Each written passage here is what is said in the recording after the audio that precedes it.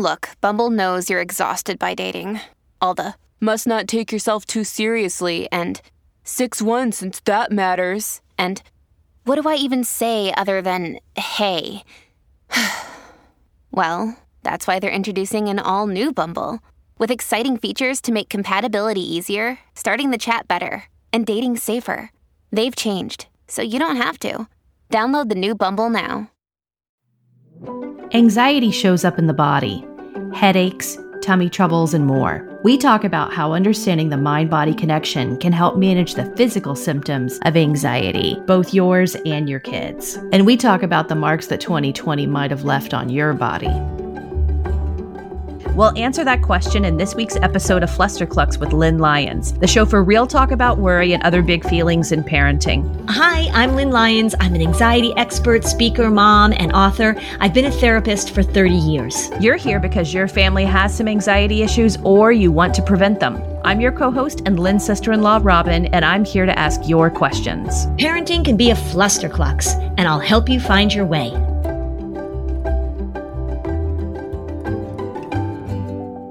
So, Lynn, I think we're all at a very interesting place in the fatigue that we're feeling for the pandemic. We so much want this to be over, and I thought that you could give all of us a little encouragement. What are those 3 things we need to be thinking about to get through what we hope might be a more final stretch? So here are the things that you need to pay attention to. You use this metaphor. You said it's like this is the pit stop when you're running a marathon. And I said, yeah, it's really like the pit stop at mile 22 because that's when you hit the wall and it's when you know that there's not that much more to go. I'm going to go with that because we can see the light at the end of the tunnel. And so it's important for us to have that optimism. The thing I keep saying, and I'll say again, is that hopes should be up.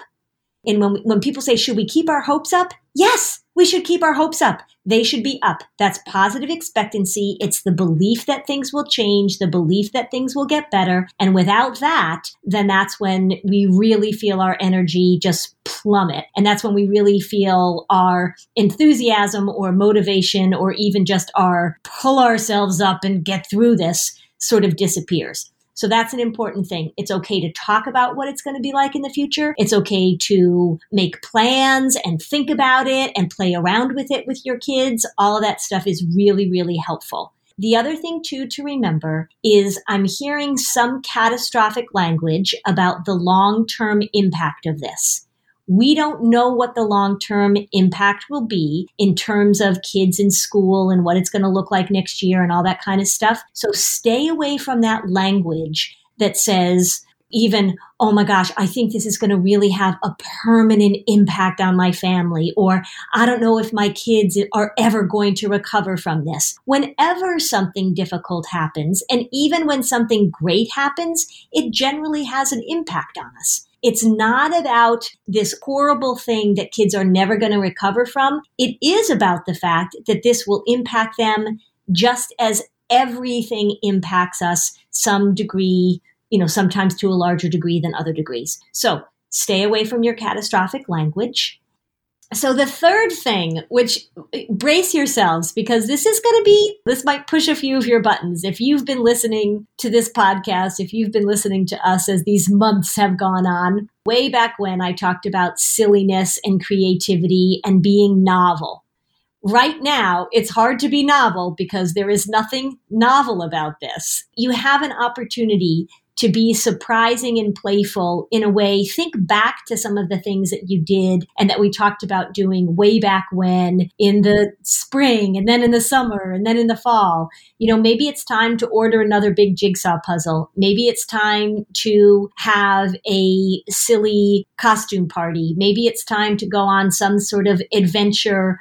You have to pull up the creativity and pull up the energy and pull up the novelty in a way that I know feels hard during month 11 of this. But I think that's going to be something that's going to help us get our mojo going for this final push. Now, when I'm talking about the final push, particularly since we're in New England, I feel like if we can make it to the spring, if we can make it to the warm weather, even if things are not still masked up, we're still going to be able to get out of the house. Those 3 things I think are really important.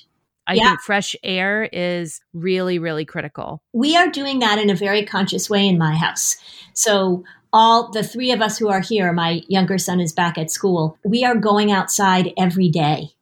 Pull up your optimism as much as you possibly can and make sure you're modeling that for your kids. Do something for you. Remember, they're looking at your face. They're looking at your energy level. They're listening to your words.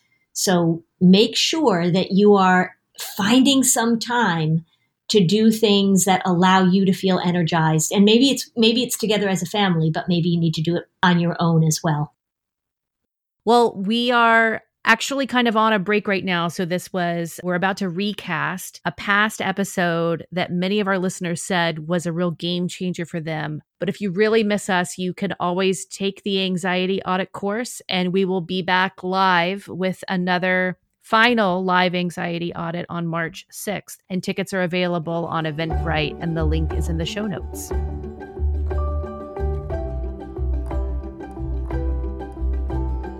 Anxiety is loud and messy, and it's physical, and it brings with it diarrhea and vomiting and headaches and tummy aches and hives and all sorts of physical symptoms that can really confuse kids and parents alike.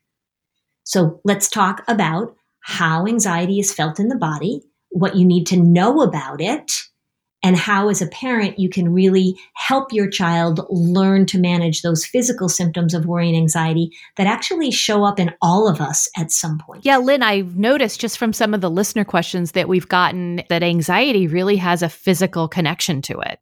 It does. And actually, when we're talking about anxiety, technically, the word anxiety refers to those physical reactions. You know, we talk about worry. That's the way we think and how we create that scary narrative in our brain. And anxiety, oh my gosh, it brings with us tummy aches and headaches and hives and chest tightness and all sorts of physical symptoms that can be really powerful and really messy. So why is anxiety such a physical experience then? It clearly doesn't stay in your head. It goes into your body. Yeah, anxiety is so physical because our brains and our bodies are connected. We're designed to have this alarm system. I've seen your talk, so I know that you have been able to really break down very easily that physiological process of anxiety in the brain and how that connects to the body. And you actually have a video you've made for kids on your website too. But once that anxiety is felt in the body, then it starts showing up in different parts. So give us a bit of an overview on that. Yeah, so the physical symptoms of anxiety can include a lot of things. The most common ones are, of course, tummy aches. Anxiety wreaks havoc with the GI symptom.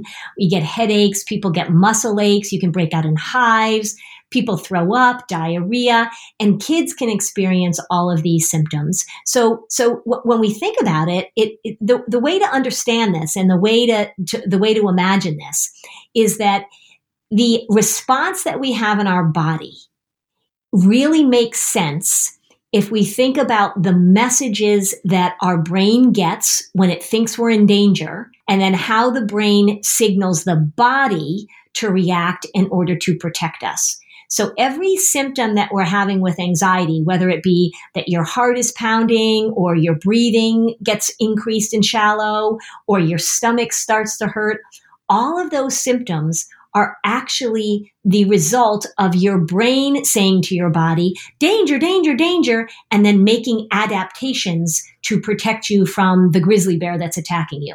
You say you're a little muffin and you're lying in bed and you're imagining that somebody's going to come kidnap you, because that's what your worry does at night. Your little prefrontal cortex that's making up this movie about the kidnapper signals another part of your amygdala, and then your body gets activated because it's going to protect you from the kidnapper. So all of these things happen in your body. It's just that you don't understand what's happening. It just feels to you, it feels like you have a tummy ache, or it feels like your heart is pounding, or it feels like you have diarrhea, or it feels like you don't understand what's happening, but it's actually incredibly well planned out if there were actually a grizzly bear. But if you're lying in bed imagining a kidnapper, there's no grizzly bear, there's no kidnapper, but then your body acts as if it is in life-threatening danger. And that's why those symptoms are so powerful. And then what happens is you start to have the symptoms, and then you start freaking out that you're having the symptoms. Because who wants to have a tummy ache? Or who wants to have diarrhea? Or your heart is pounding, and so you freak out because you think you're having a heart attack. So it becomes, unfortunately, this vicious cycle. If you are a mom who's trying to keep your calendar organized, keep your family's appointments where they need to be, then I'll tell you, the Skylight calendar is a product that you ought to check out. You know how it is. Running a household can be pure chaos and it can be so stressful. This is why you need to check out the Skylight calendar. It is going to make your life easier, Mom. It really is. The Skylight calendar is a smart touchscreen calendar and organizer for all your chores, groceries, to-do lists, and a great way to manage appointments to make sure they never overlap and they're never missed. It helps keep busy households on track so families can get time back for moments that really matter. The Skylight calendar is so easy to use and to set up. It's not going to frustrate you. You're going to be able to get it going within minutes. It syncs events from other family calendars, including Google, Apple, Outlook. You can add events directly using the touchscreen or with the free Skylight mobile app. Updates to linked calendars will automatically appear on the Skylight calendar at home. So no more worrying that you guys are going to forget something. No more cluttered paper calendars. It shows all family events together in one spot. The events are color coded so you can easily see what everyone has going on each week. When the calendar's not in use, you can turn it into a digital picture frame. It's 100% satisfaction guaranteed. If you don't love the Skylight calendar, you'll receive a full refund. They offer a 120-day money-back guarantee and free returns. You can't beat it. I think the feature that I love most is the collaborative way we can all add to the grocery list. And then when I'm ready to place an online order, whether I'm at home or my office, I have that list and there's no more items that we forget. So, as a special time-limited offer for our listeners, get 15% off your purchase of a Skylight calendar when you go to skylightcal.com/flusterclux. That's SKYLIGHTCAL.com/flusterclux. Mother's Day is coming right up, so order today to get 15% off your purchase at skylightcal.com/flusterclux. I really have to pay attention to hydrating properly. I work out a lot. I talk all the time, as you know. I am pretty active and I don't drink enough water. So I'm constantly thinking about how it is that I am going to hydrate in the best way possible. And I'll tell you, if my water has a little bit of flavor, it's so much easier for me. And if I can get those electrolytes, if I can get more bang for my buck, it's just so much better. I have been using Liquid IV. I put it into a huge glass. I put it into the refrigerator. It's cold. It's very tasty. I've been putting it in my water bottle when I go to the gym. The packaging is so convenient. I actually look forward to drinking it, which is not something that comes naturally to me. I love the lemon lime flavor. They've got a sugar-free option that is really great. So I think that if you're somebody like me that has a difficult time getting in the amount of hydration that you need for your body, Liquid IV is a great option. One stick, 16 ounces of water, it hydrates better than water alone. It's got 3 times the electrolytes of the leading sports drink, and it doesn't have all that sugar. It doesn't have artificial sweeteners. 8 vitamins and nutrients just for your everyday wellness. It's non-GMO and free from gluten, dairy, and soy. However you hydrate, grab your Liquid IV Hydration Multiplier, sugar-free in bulk, nationwide at Costco, or get 20% off your first order when you go to liquidiv.com and use code FLUSTER at checkout. That's 20% off your first order when you shop Better Hydration today using promo code FLUSTER at liquidiv.com. If you are actually being chased by a grizzly bear, and for anybody out there who's been chased by a grizzly bear, you can back me up on this. If you've actually been chased by a grizzly bear, when you're running away from the grizzly bear, you're not saying to yourself, oh my gosh, why is my tummy hurting? Or, oh, my fingertips feel a little numb and tingly. That's odd. You don't even notice because that response is fight or flight, and it's designed to protect you. And it works that way. But if you're not actually in danger, but you're just worrying or having anxiety, then those responses in your body feel scary. They feel out of place. You mistake them for being sick, and it becomes really confusing. First, your New Hampshire husband has been chased by a bear, right? Not by a grizzly bear. Right, because they're not up in New Hampshire, I suppose. Correct. We have had plenty of bear encounters, but like one time we were hiking in the Blue Ridge, on the Blue Ridge Trail in Virginia, and I had a little tiny, tiny baby in a front carrier. And there was a black bear up in a tree, and it was very, very close to us and my little baby. And so I went and hid. But I've never been chased by a grizzly bear. You're pretty much toast. Do you find that with your clients that you see, do children stick to the same physical patterns, or is it really kind of up for grabs and that anxiety could manifest in different ways in different times? Well, generally, it's kind of interesting because people do tend to have their go-to symptom or pattern of symptoms. So if you're a tummy ache person, if you get an upset tummy when you're anxious, you sort of stay a tummy ache person. There are some people who are headache people. So when they're really stressed or anxious, they get a headache. It tends to be kind of a pattern. It can jump around a little bit. A lot of times, though, when kids are dealing with this, they experience a lot of those things at once. So the way the system works is that it doesn't just pick or choose which symptom it's going to give you because they're all tied in together to help you with your survival. But the ones that bother people tend to be the ones that get the most attention. If you get tummy aches and you really pay attention to tummy aches, maybe you don't even notice that when you're really anxious, your fingers also get a little numb. That's not really something that gets your attention. So tummy achers tend to say tummy achers, headachers tend to say headachers. There's a little bit of moving around, but they pretty much stick to the symptom that gets their attention the most. The other thing too is that it can be really hard for parents and kids to figure out, is this anxiety or is it not? And so what happens oftentimes is a lot of kids end up at the pediatrician, or then oftentimes they're even referred to a specialist and they're given all sorts of tests and things. This happens a lot with GI stuff going on because the parents are trying to figure out if there's, and I'm saying this in finger quotes, really something going on. And the thing to remember is that if you are having physical symptoms because of anxiety, you're really having those symptoms. Like if you throw up when you're anxious, it's not pretend throw up. It's not a different kind of throw up. If you are somebody who breaks out in hives when you get anxious, you really have hives. If you get stress-induced migraines, you really get a headache. And so we have to be careful that when we're talking to kids about their physical symptoms, we're not invalidating that they're feeling that way.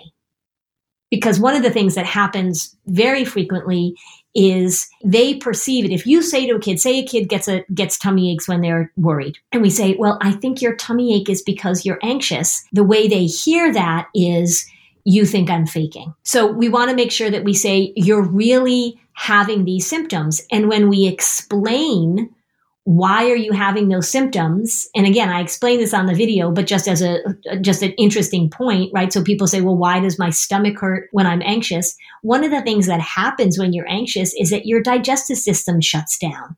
And when your digestive system stops processing the food and digesting, it makes you feel nauseous. So when kids begin to understand that, when kids can say, oh, so the reason I'm having this symptom is because this is happening, then it makes it less scary. We always want to demystify this thing. We always want to say, well, of course that's what your tummy is doing because look what happened. The reaction caused this and this. And that way we can talk about the symptoms in a way that doesn't make the child feel defensive about having them. I have another question. When I think of what I've learned from you and some stories and examples that you've shared, I can think of one where you talk about one of your children going for their driver's test and and he was very nervous. And you even made a comment like keeping him in the moment and keeping him grounded because there was an obvious experience he was fearing. He was fearing his exam. And so he had this anxious response. But it doesn't always connect so simply, right? Because there's like an anxious state that someone can be in that those physical symptoms come with, but it's not necessarily tied to an event, and therefore the anxiety might be harder to identify.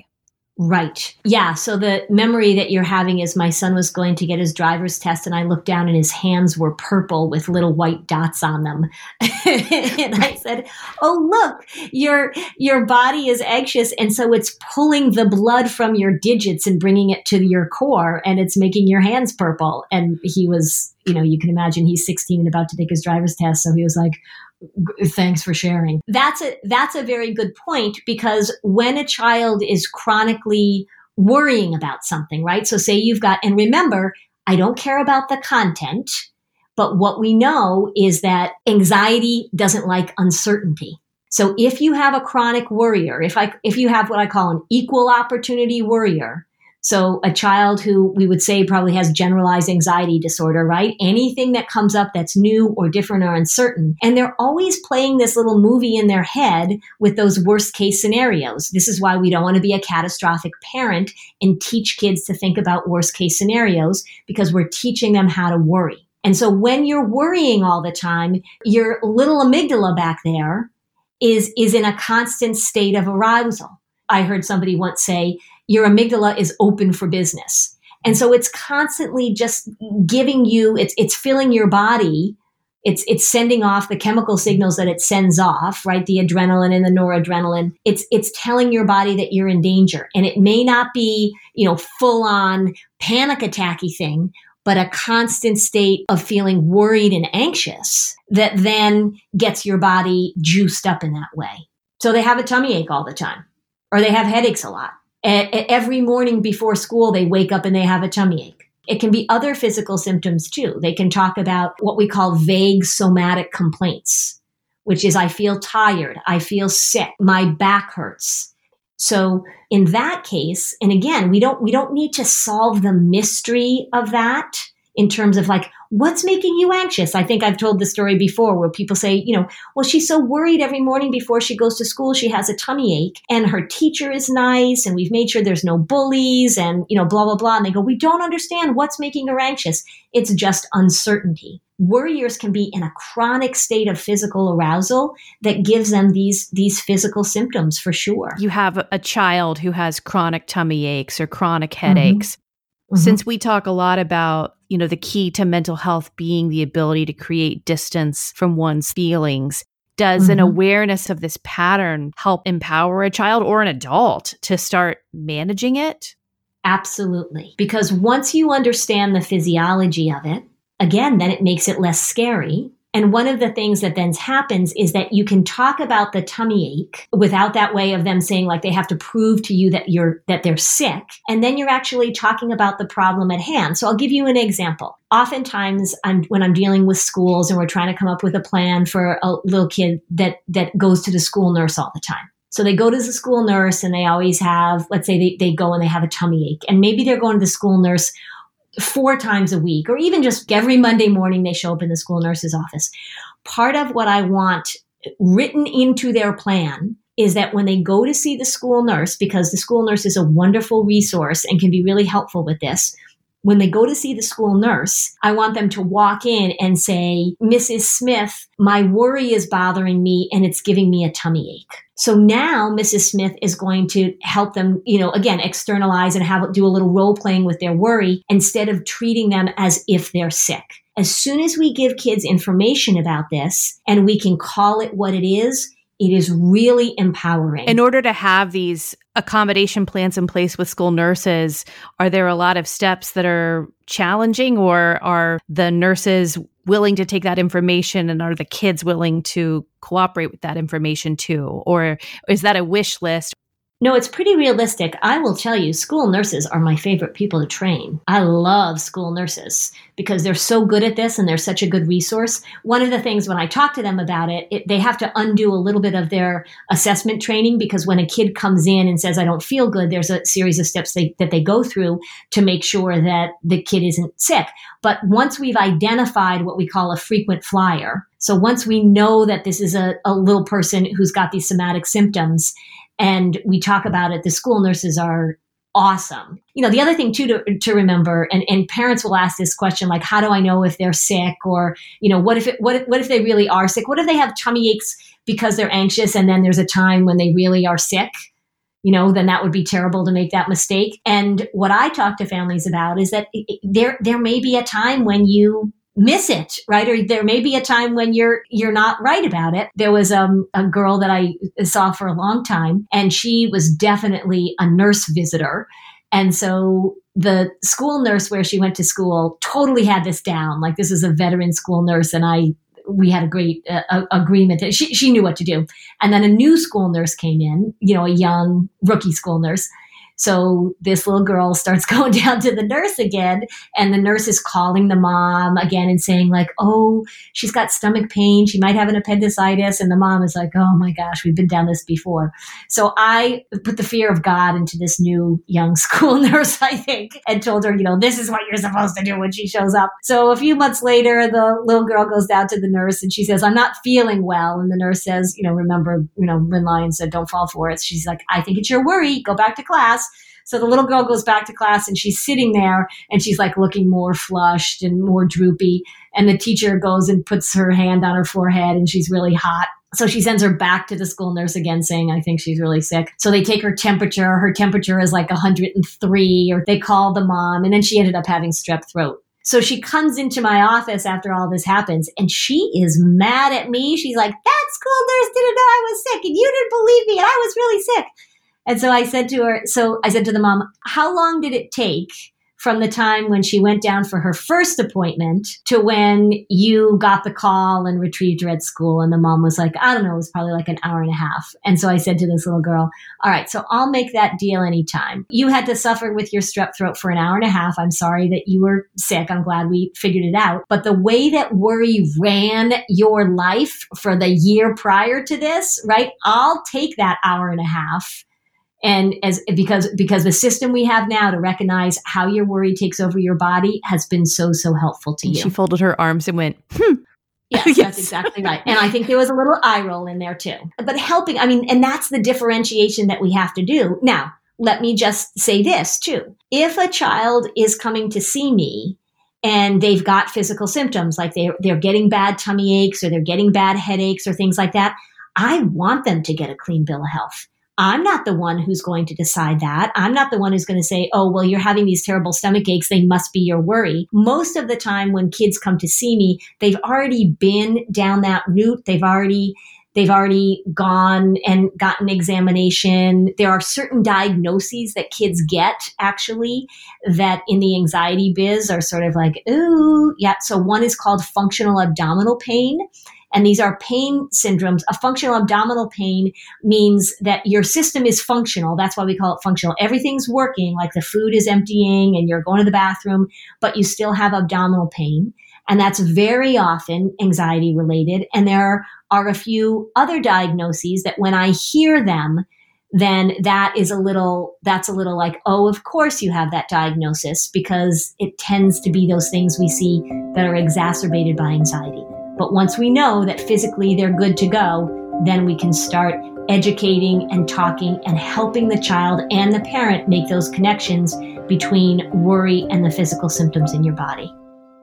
If you're a parent, I invite you to join us at the Mindful Mama podcast, where it's all about becoming a less irritable, more joyful parent. With sometimes hilarious and always thought-provoking experts and friends, at Mindful Mama, we know that you cannot give what you do not have. And when you have calm and peace within, then you can give it to your children. I'm Hunter Clark Fields, and I can't wait to see you there. Listen in to the Mindful Mama podcast. Hey there, I'm Debbie Reber, the founder of Tilt Parenting and the author of the book Differently Wired.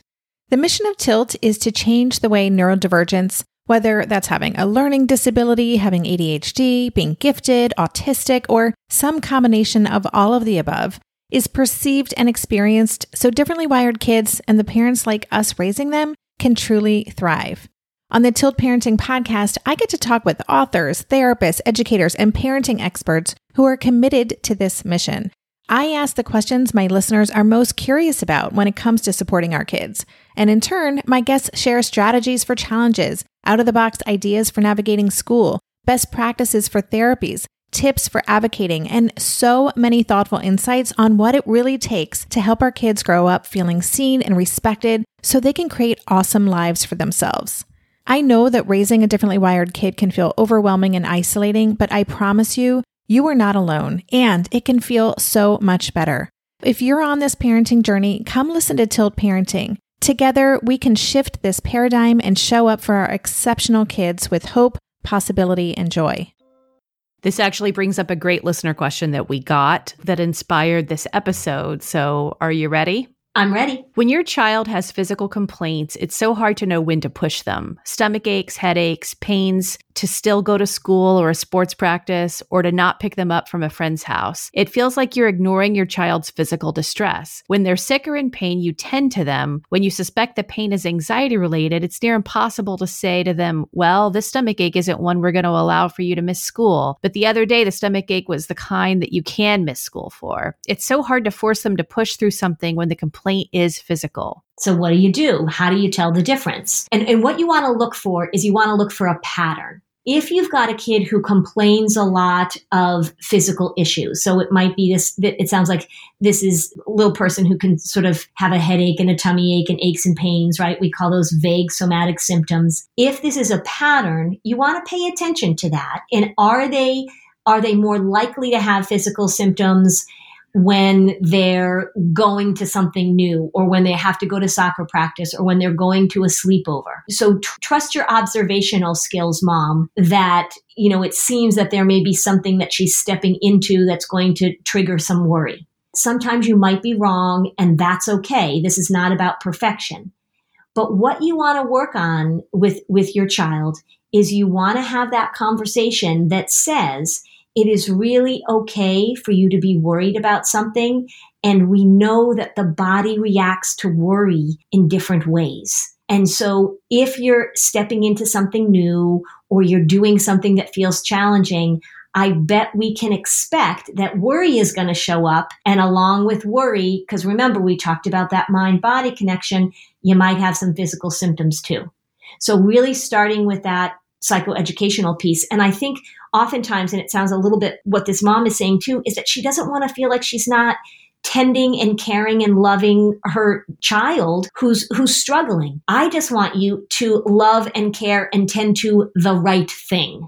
So if your daughter is worrying and has a tummy ache, we don't want to say, I'm not going to pay attention to that tummy ache. You go off to soccer practice, because then we're not using that opportunity to teach her about how her worry operates. So you want to be loving and supporting and encouraging, but you want to help her make the connection between her body and her mind. Now, I teach this to kids in my office all the time, and some kids are very like, oh, well, that makes sense. And other kids are like, no, I have a tummy ache, and what are you talking about? So it's not an easy sell all the time. And sometimes it's a process of helping them see that connection. And sometimes when kids absolutely get it, so they know that they get stomach aches when they're worried, there are still times when the mom will say, you know what, I think your stomach ache is because you're worried about going to baseball practice. And the kid's like, it is not. And stop saying that. I mean, this is not like a nice linear path where kids are like, oh, that's so helpful that you pointed that out to me. But we want to just keep helping them make that connection. One of the things that I do to help kids make the connection is I want to take it out of their experience and give them examples that are a little farther away from them. And so I'll ask kids, what are some things that you think your body does in reaction to the way that you feel? I want to help them understand the mind-body connection. We might talk about blushing. We might talk about how if you're a little bit thirsty and you see an ad on TV and they're pouring some lemonade into a cup with ice and it's going clinka clinka, right? And oh my gosh, your mouth starts to feel even drier and you start craving that drink. Or if I started talking to you about lice, that you would reach up and want to scratch your head. I'm working to help them normalize and see the connection between their mind and their body, their thoughts and their reactions. So then when I'm talking about their worry and their tummy, I've already put it into kind of this normal realm of human experiences, and it doesn't seem so out of the norm for them to have that reaction. By definition, are all of the physical symptoms of anxiety still considered psychosomatic, or is that something different? Yeah, so psychosomatic just means that you've got a physical symptom that's caused by some mental or emotional state. You have a tension headache, or you've got butterflies in your tummy because you're about to compete in something. Or for me, when I get nervous, when I get really anxious about something, I get cold and I start to sort of physically shake.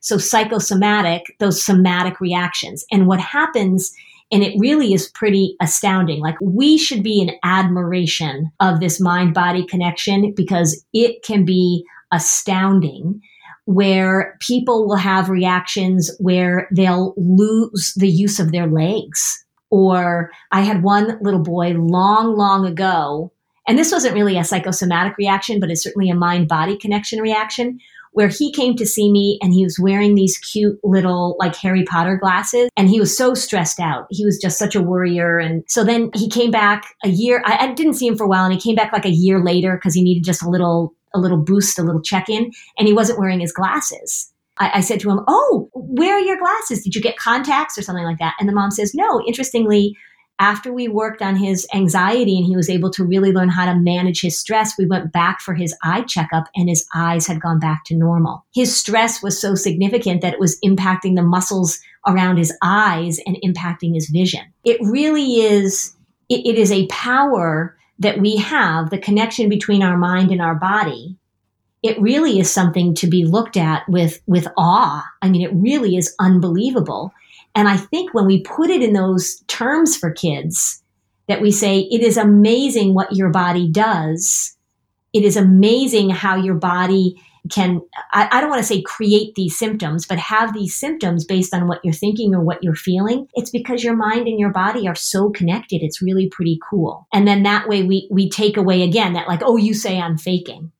Because I say, no, I don't think you're faking. I think this is a superpower that we have. And sometimes anxiety uses it, for its own purposes. You always talk about the externalization of your worry. Mm-hmm. When they understand that connection, these conversations will go a lot better. And if you are skipping this part of the education with them, they're going to be defensive. This is a real tummy ache. What are you talking about? Right. So if you're a parent and you're listening to this, hey, 2020, right? Like a lot of people might be experiencing more physical symptoms from their own stress than they had before too. So it's like a good wake-up call to see, is your body letting you know that you're carrying an anxiety load that needs attention? Yeah. And that's such a good point, because so say, when we get defensive about it and we say, oh, I have a real tummy ache, we're missing the opportunity to say, is my body telling me something that I should be paying attention to? It's really saying, if your body is having this fight or flight response in a chronic way, and it's totally, making you have chronic chest pain or back pain or diarrhea, your body and brain are like, we think we're being chased by a grizzly bear all the time. That's a real wake-up call that maybe you better step back, look at your lifestyle, look at the pressure you're putting on yourself, look at your self-care. Our body lets us know. If we can teach that to kids, that's a really important thing for them to understand, a really important thing for them to be able to monitor in themselves. There's this other thing too, just to be a little psychobabbly, but there's this other thing called anxiety sensitivity. And that refers to an overreaction to normal symptoms of anxiety in the body. And you have a really hard time acknowledging or connecting that it's anxiety. So an example of that might be, say you're going for a job interview and you really want the job, and you wake up in the morning and your tummy feels a little weird, and you say to yourself, oh my gosh, I'm so nervous about this and my tummy feels weird, so I'm not going to eat any breakfast, or I'm going to skip that cup of coffee, and I'm going to make sure I put extra deodorant on, right? That's you acknowledging that your body has symptoms when you're anxious about something. If you have anxiety sensitivity, you're going into the job interview, your heart is pounding because you're nervous about it, and then you start worrying that now you're having a cardiac event. So you really get anxious about the physical symptoms that you're having that are generally normal symptoms based on a normal level of anxiety. And that becomes this vicious cycle that kids and adults can get caught in. I can't remember what zodiac sign this is in Chinese astrology, but 2020 is definitely the year of the grizzly bear. Well, I think we are sort of walking around a lot feeling under attack, right? So even just think of when the virus started, and I remember my husband going to the grocery store at first, and we didn't know much about this, and he was wearing gloves and a hat and a mask, and he said going to the grocery store was so anxiety producing. So you think about that. Remember, this primitive brain doesn't know much. It knows danger, no danger. That's it. So he's going to the grocery store, and while he's grocery shopping, he might as well be in Montana in grizzly bear country because he's feeling that way. When I was in Montana in grizzly bear country, I was anxious the whole frickin' time. Yeah, it's intense of the psychological heaviness. And then there's a whole other episode for the hypochondriacs out there, or we're all hypochondriacs in a global epidemic too. That's right. Here are these symptoms, and then you immediately jump to COVID too. So it's just, It's so much somatic awareness is really required this year not to get tripped up. Yeah. And so the question we could ask in general, what's your grizzly bear? So certainly this was a pretty global grizzly bear. We had this virus, but everybody, it's so interesting to me how different people have their different grizzly bears. Like some people it's snakes, some people it's heights, some people it's speaking in public. And the point of it is that if you are stepping in all the time to situations which your brain perceives you are in danger, it wears you out. And that's why we feel so worn out. Like you say, you're going to the grocery store trying to figure out whether or not you're allowed to breathe. You're sending your kids back to school. Think about all the teachers that were going back into schools and weren't sure about this and how stressful it was. I mean, I think when we talk about how exhausted a lot of us feel, it's because our body is in this state of fight or flight.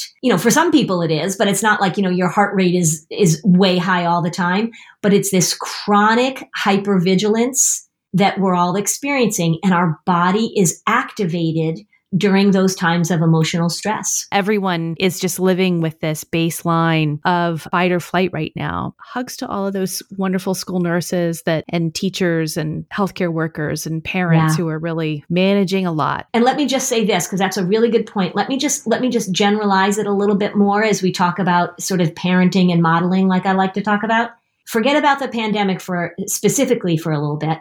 When I talk about the emotional tone in your house, when I talk about what you're modeling, when I talk about whether or not you're a catastrophic parent, just be aware that if you are in that chronic state of worry so that you're activated all the time, make sure or pay attention to the fact that that's contagious. And so you're showing your little cubs how to be in that chronic state as well. That's how it gets passed down a lot. When we talk about anxious kids and anxious parents, if your amygdala is open for business, you are showing your kids how to do that, and it's really contagious. Hard now, I get it. But just in general, that's just an important point for me to make, because I really want to make sure that we recognize how contagious and transferable this is, both in a positive way and a negative way. Positive if we are transferring and being contagious with our strategies to manage it. Right. And that's great to know that those can be just as contagious as the pathological behavior. If you are an adult who has a lot of somatic symptoms and you talk about them a lot,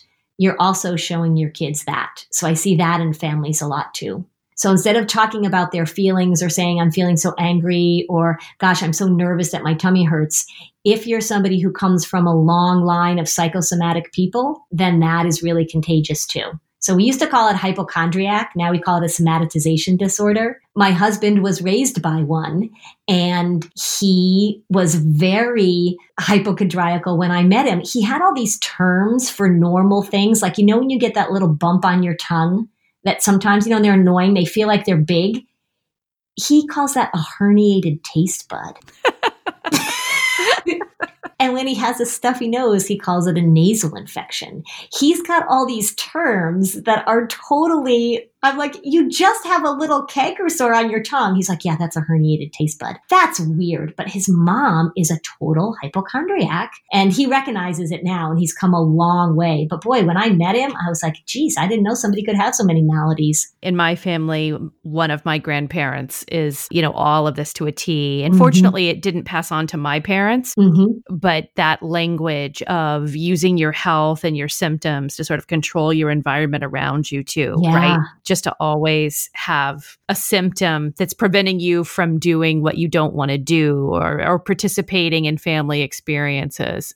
And we've got all these phrases that we use, right? So, oh my God, what a pain in the neck. Or, oh, that is going to be a headache. That made me sick, right? We use that. We recognize that in our phrases and our language. One of the psychiatrists in my very first job out of graduate school, Dr. Don West, what a great teacher he was. He said to me, you know what, Lynn, remember, nothing happens from your neck down unless it happens from your neck up first. So I have to share that, as I mentioned, I have this grandparent who is a hypochondriac. And my son, when he was like 6 or 7, after having heard conversations with this grandparent on speakerphone in the car or whatever else, he finally said, if I ever know if it's, you know, my great grandma talking, the second she says the word diarrhea, I know it's her. And actually, so the second he said that, what was funny is this is merging 2 episodes. I find it stressful hearing her talk about her health symptoms, but my son made it a game. And we talked about this with difficult mothers-in-law in the last episode. And so it became a game of how many times she would mention diarrhea in a phone call. And then I shared it with my other relatives who have to care for and hear the health log of my grandmother. And it made us all find like a giggle in something that was otherwise very stressful. Perfect. There you go. Fun with diarrhea. Anybody can play. Join the Flusterclux Facebook group so that you can ask your question on a future episode. Bye, Lynn. Bye, Robin. I'm Margaret. And I'm Amy. And together we host the podcast, What Fresh Hell? Laughing in the Face of Motherhood. Margaret, I would say you're sort of a where are my keys kind of mom. Correct. Sometimes a where are my kids kind of mom.